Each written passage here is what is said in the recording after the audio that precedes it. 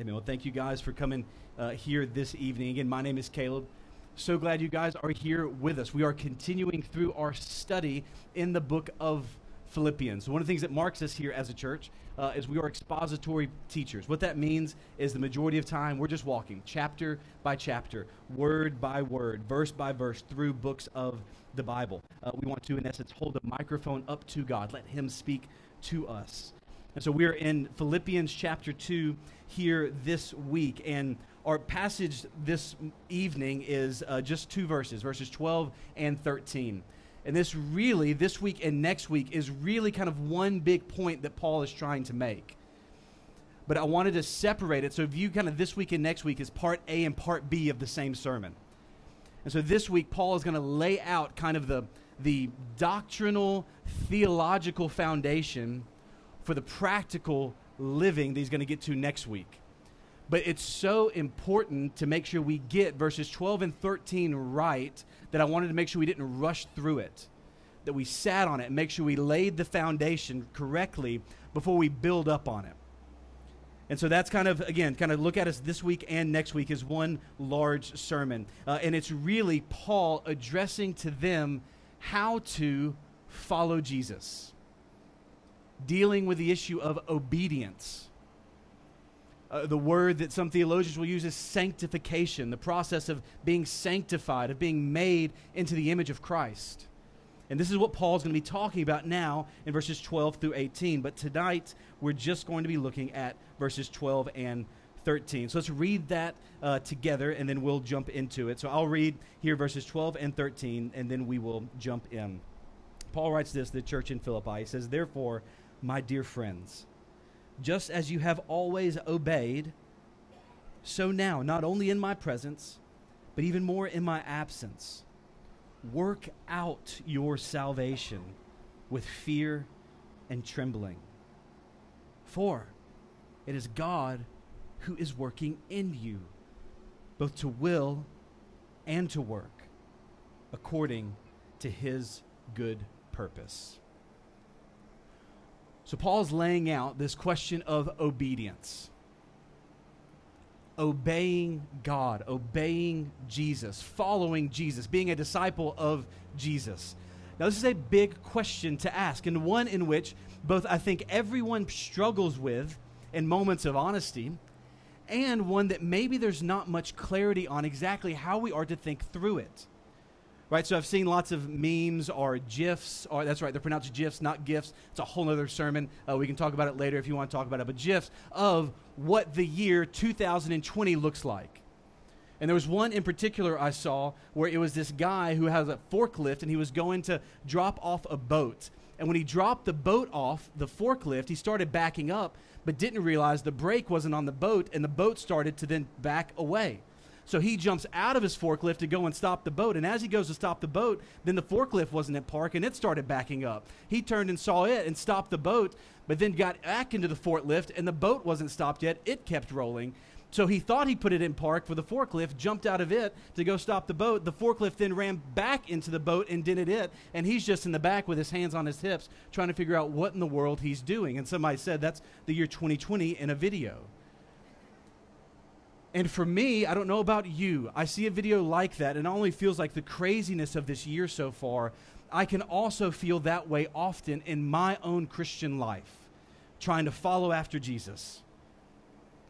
Right, I begin to feel like there's this one issue in my life. I can feel I'm battling with this sin, with temptation. I'd go, I'm trying to wrestle with it, feel like kind of, okay, this is beginning to see progress, and I see something else pop up, and I go and get it, and all of a sudden this other thing starts rolling again. I go and try to get it, and it feels like my life is just out of control at times, and I feel like I can never truly make progress. And the process of the Christian life is one it feels like I'm fighting an uphill battle. There's always something that's there to remind me of my fallenness, of my need for a Savior. And I'm constantly reminded of my inability. So I don't know if anybody else ever feels like that. Or maybe you feel like you've got this thing under control. But in reality, the question is, for so many of us, I think in honesty, we feel like that. God, I just can't get my life together. I just kind of feel like a mess. And so the question is, in those moments, what do we do then? What is our answer as a church from Scripture on how then we are to fight sin, how we are to live the Christian life, how we're supposed to follow Jesus? And the reason why I know that this is such a confusing topic is because there are so many misconceptions that are out there. I'll just name a few of them that I've heard. I'm sure there's hundreds of others that you could say as well. But here are some of them. In those moments when you're struggling, here's what you need to do. Let go and let God. I don't even know what that means, honestly. Let go. What am I like? Letting go? Okay, I think maybe conceptually I can get there, but then let God take the wheel, like let him take a whole, let go and let God. What does that actually mean?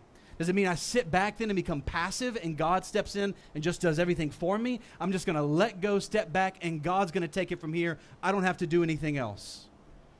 Maybe you've heard this, that God helps those who help themselves. So then on the other end of the spectrum, it says, okay, no, don't let go. Hold on to it. Make sure that you help yourself. Be sure that you keep fighting. You keep doing it. You keep working for yourselves, because those are the people that God's going to come and help. God will help those who help themselves. You've got to do this in your strength and your ability, and God will come and help you in moments of your need. Is that how we are to live our life? Or one more phrase I hear often is that we need to stop trying and start trusting. Now, there are elements of truth in each of these, but the underlying push for them, I think, is unhelpful, because you hear the back and forth between both of them. It's like we are deciding as we live this Christian life, we either have to step back and be passive and let God take care of it, and we'll just trust him and I'm not going to try at all. Or we say, okay, I'm going to jump in. I'm going to take the reins. I'm pulling myself up by my bootstraps. I've got this, and God's going to help me because I am helping myself. What then is the biblical direction that God gives us on how to follow Jesus, on how to fight sin and how to fight temptation? Well, friends, I don't know of a more comprehensive sentence in the entire Bible to answer that question than Philippians 2. Verses 12 and 13. Paul lays out in its entirety how we are then to follow Jesus and run this race, how we are to obey. And in it, so I want to this evening, we got 2 points. And it's the 2 verses, verse 12 and verse 13. The 2 points are this: our work and God's work.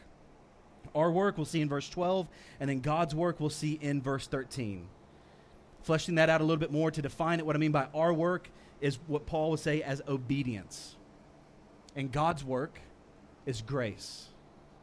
Or to put it one other way, our work is obedience, is following our Savior. God's work is grace, is indwelling his people. So how do we follow Jesus?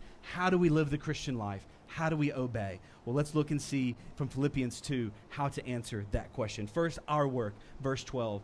Paul begins, therefore. Now, I could spend the rest of the time on this word, so I'm just going to have to glance over it quickly. But here's the point that Paul's making in verse 12. He begins, therefore, and he's connecting the command he's about to say with what he has just written. And what he has just written is this beautiful explanation and beautiful lifting up and exalting of the life and the mind of Jesus Christ. Paul lays out the gospel, and he says, look, here is Jesus who laid aside his glory in heaven to enter into the brokenness of this world, to live as a servant. He came not to be served, but to serve, and became obedient. There's our word even there. Jesus became obedient to the point of death, even death on a cross. Jesus dies in your place, taking the curse of sin on himself for you, and God then therefore highly exalts him and has given him the name that is above every name, so that at the name of Jesus every knee will bow and every tongue confess that Jesus is Lord, to the glory and praise of God our Father. Paul has just been in the heights of the beauty of the gospel and the theology and the doctrine of what God has done for us in Christ. He has been getting us there, marinating in it, pointing us to look to Jesus. And then in a word, notice how effortlessly Paul shifts from the beauty of the gospel doctrine into the everyday obedience of our lives.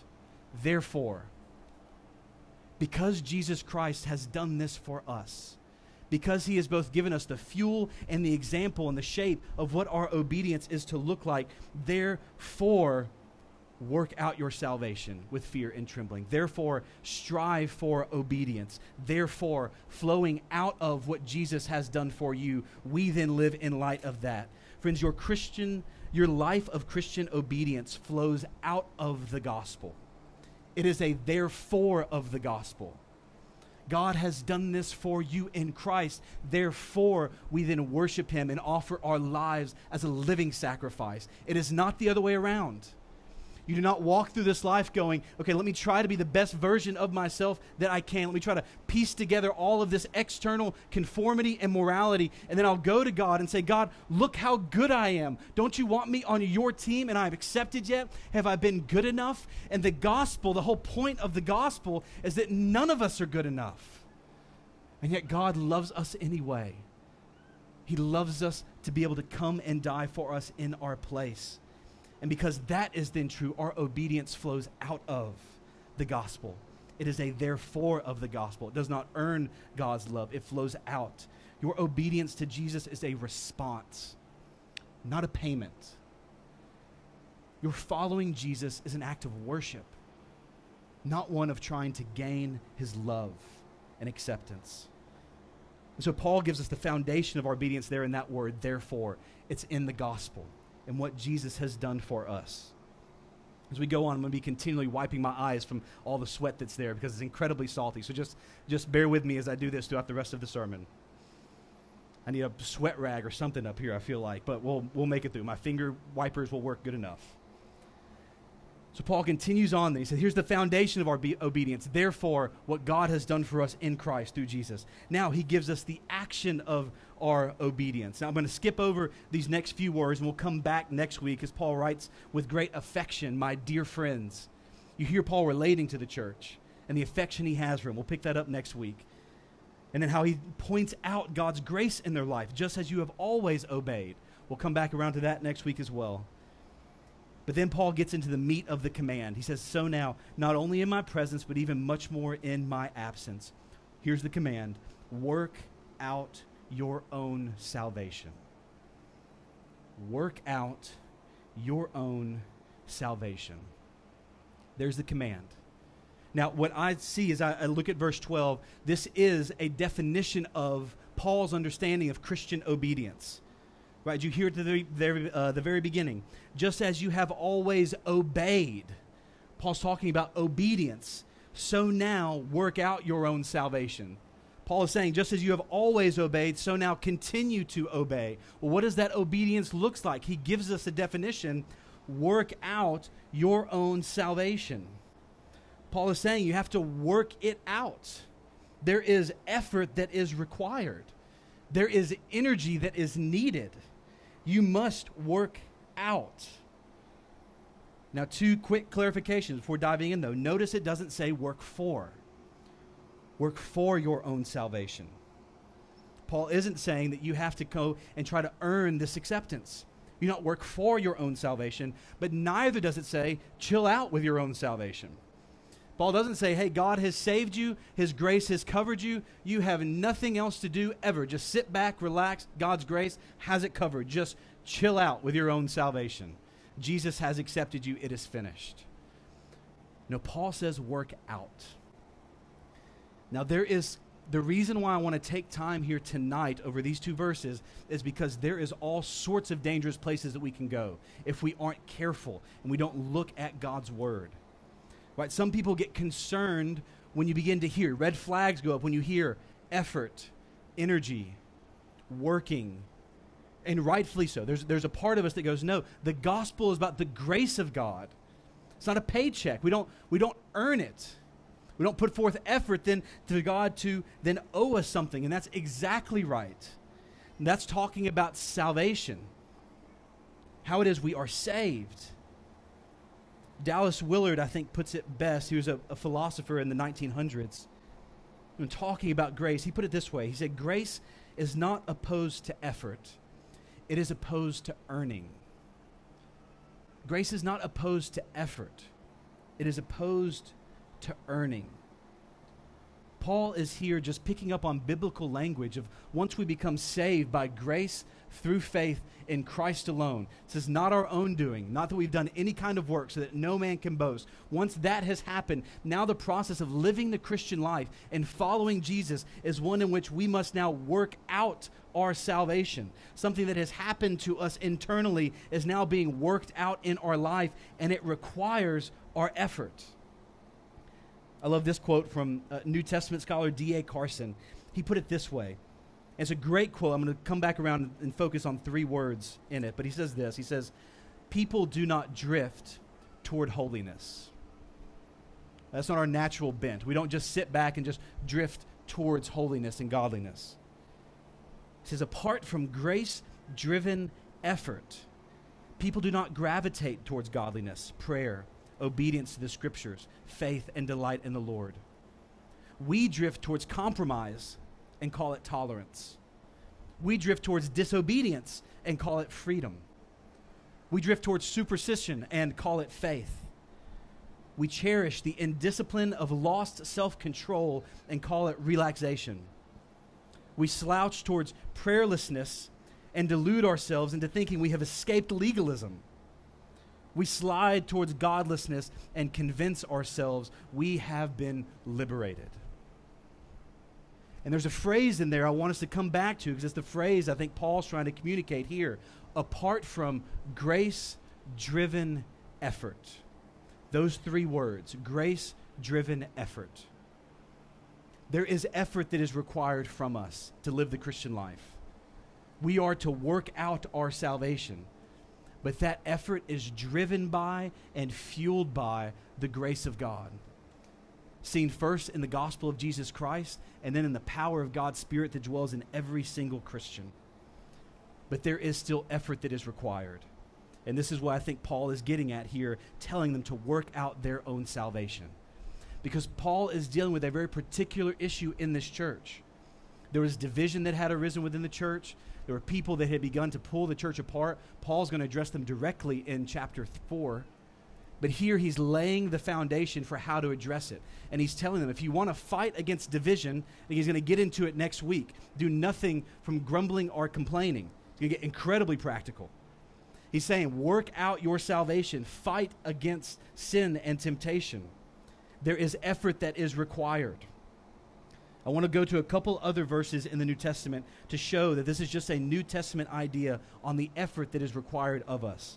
Hebrews 12:14 puts it this way. It says that we should strive for peace with everyone and for holiness.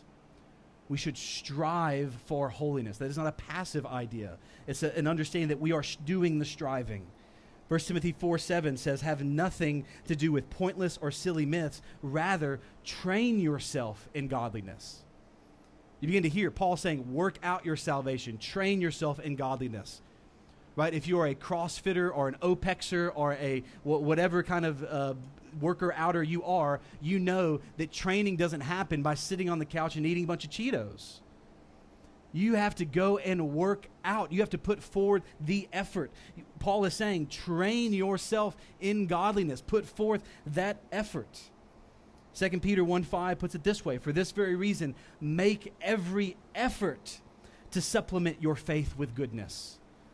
So put forward every effort that you have to take the faith which has saved you and supplement to it goodness and endurance to that faith. Or 1 Corinthians 15:10, Paul says this, but by the grace of God, I am what I am. What a beautiful statement. That's something that we all need to be able to come back and say about ourselves. I am only here today by the grace of God. He has brought me here. Paul continues, though, and says, but his grace towards me was not in vain. On the contrary, I worked harder than any of them. So Paul's continuing this idea that the Christian life takes effort. We must work out our salvation, strive for holiness, train yourself in godliness, make every effort, work harder than any of them, work out your salvation with fear and trembling. Paul is saying you want to fight sin, you need to fight temptation, you have to put forth effort. It will not just happen on its own. And then he gives us our posture and our position of that obedience. That it requires effort, it requires work, and the posture and position should be with fear and trembling. Work out your own salvation with fear and trembling. Now, here's another point that people can get this misconstrued. We can read this and go, oh, what this must be saying is that, okay, we're going to fight sin, fight temptation, follow Jesus, and we're going to do it afraid. We're going to be trembling, always worried that at any point we misstep, God might denounce us, or God might remove his love from us, or God might somehow pull away from us. But that's not what Paul is saying here. That's nowhere in the New Testament or anywhere in the Bible. In fact, Alec Motyer, who wrote a commentary on Philippians, put it this way, and I'll just read this and we'll have to move on.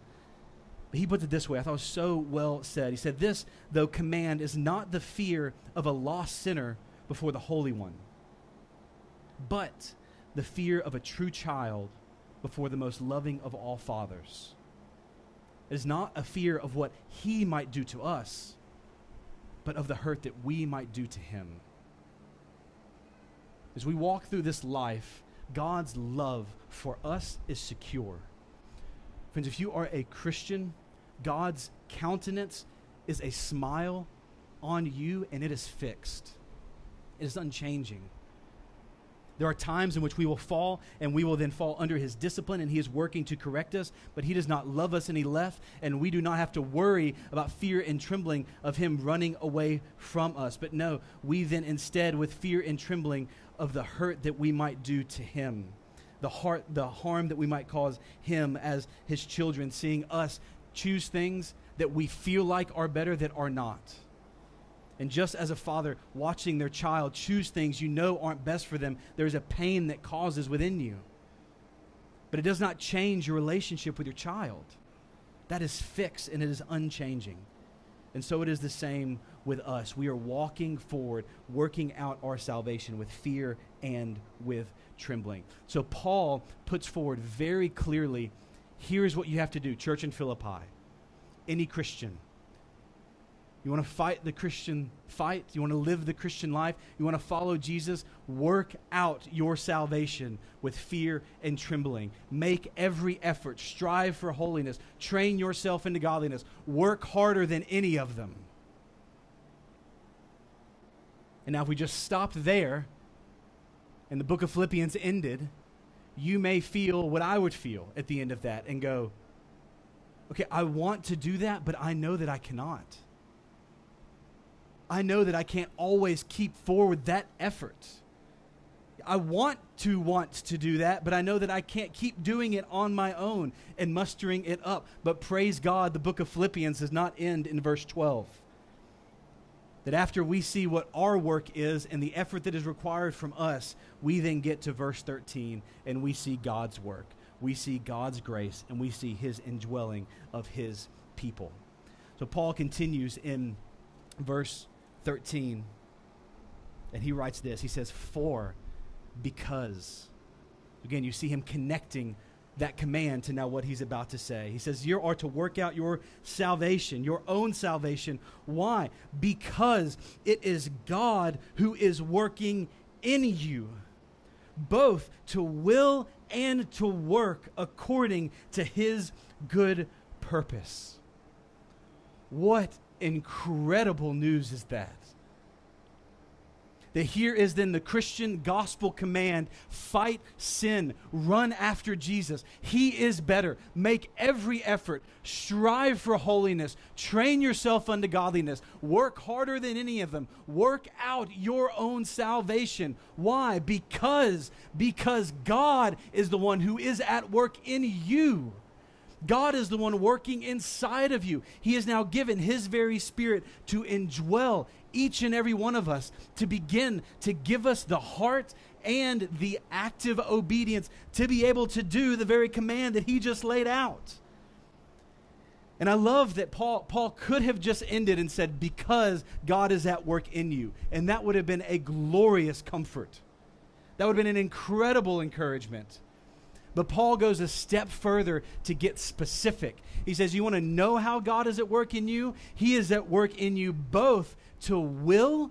He is at work within your heart, within your desires, what it is you want, and he is at work in your working, in your doing, in your actions. God is the one who is working both of them.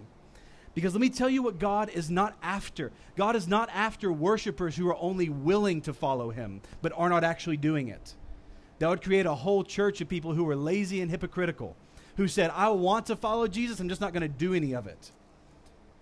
God is not looking for people who are just willing to follow him. On the same token, he's not looking for people who are just willing to work for him and to have this external conformity to morality, and to feel like they then are becoming righteous on their own, in their own effort, what it is they are doing, and kind of begrudgingly coming along going, I don't want to do this, but God's making me do it, so here we go. Here is my obedience. That is not the kind of worship God is after. God is after those who are obeying and following him both to will and to work, both in our hearts and in our hands, both in our desiring and in our doing, in our wanting and our actions. God is the one working to create both of those in our lives. And so I don't know about you, but in those moments when I fall, the passage and the promise of verse 13 is such a sweet promise. To fall back and remind myself, I have fallen. I know that I haven't followed Jesus, but let me come back because I know God is working in me.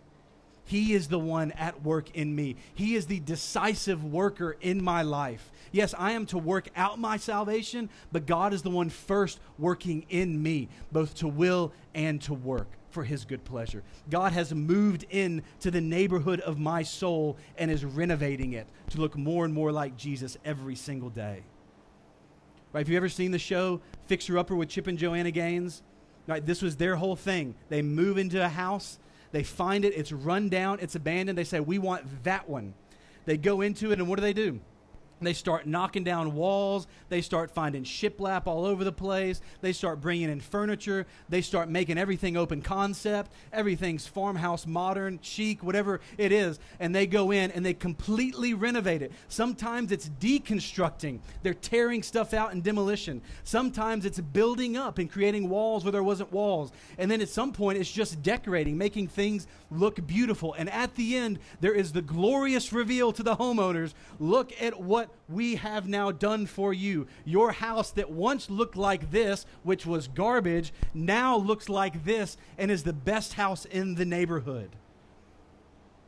Friends, that is a picture of what God is doing in each and every one of us. The Holy Spirit indwelling in us is not passive, is not just sitting back and saying, hey, you go and take this from here on out. I saved you, but now you've got it from here. I'm not giving you any help. Also, he is not some magic genie that we rub whenever we really need him or whenever we really want something. But no, the Holy Spirit we see in verse 13 is an active indweller that has moved in and is renovating our souls. At times, deconstructing and tearing out what doesn't need to be there. At times, constructing and building up structures that look more like Jesus. At times, finding pictures of these beautiful things that need to be brought back to life, and then ultimately decorating and making us look more and more like the Son. And what Paul says earlier in Philippians 1 verse 6 is that God, who started a good work in you, will carry it on until completion, until the day of Christ Jesus, when we will be revealed to be gloriously true and beautiful there in the presence of our Savior. And the work will not have been our own primarily. It would have been what God has done in us.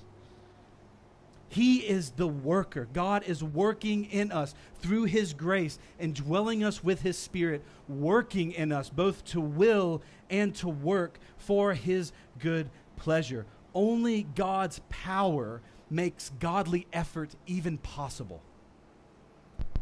We cannot walk out of here and muster up true Christian obedience on our own. We can't even walk out of here and create true effort on our own, or true desire on our own. That doesn't happen apart from God's Spirit miraculously working in us. Friends, every single act of Christian obedience, no matter how grandiose or how small, is a supernatural miracle of the Holy Spirit of God. It is not our own doing. We are only able to work out because God is working in. Our work is only possible because God does his work. And so we see in this section this beautiful picture in verses 5 through 11 of the gospel and glory of Jesus Christ. And Paul then says, because of that foundation, because of the life and mind of Jesus, that should shape and fuel our obedience. The command in verse 12, that's the therefore. 5 through 11 provides the foundation. Paul then builds this structure, this therefore pole, and now builds this command to say, therefore now work out your salvation. Follow Jesus. Obey him.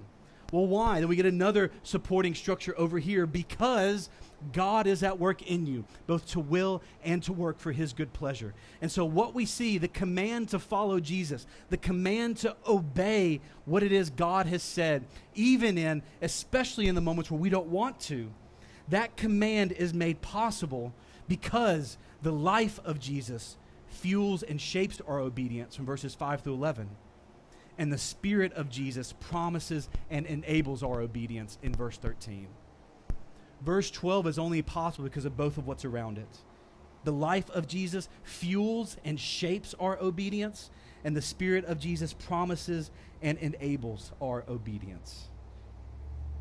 To go back to 1 Corinthians 15:10, Paul says, by the grace of God I am what I am, and his grace toward me was not in vain. On the contrary, I worked harder than any of them. I didn't finish the verse earlier, though, because you know how Paul finishes that verse? That verse of saying, I worked harder than any of them. He finishes and says, yet not I, but the grace of God that was with me. You hear again this combination of Paul saying, I worked harder than any of them. But even in my working, it was not I who was working. Yet not I, but the grace of God who was with me, the Spirit of God that was in me. It was yet not I, but through Christ in me that I was even able to work. And there we see this beautiful compatibility between our responsibility and our effort in this life and God's sovereign grace in his life, who gives us the very ability to be able to carry out the command that he's given to be able to obey him. There's an old poem that I love. It's attributed to John Bunyan. I don't think it was actually him, but someone wrote it at some point. It doesn't really matter because it's beautiful and we're going to read it. They wrote this. It said, run, John, run, the law commands, but gives us neither feet nor hands.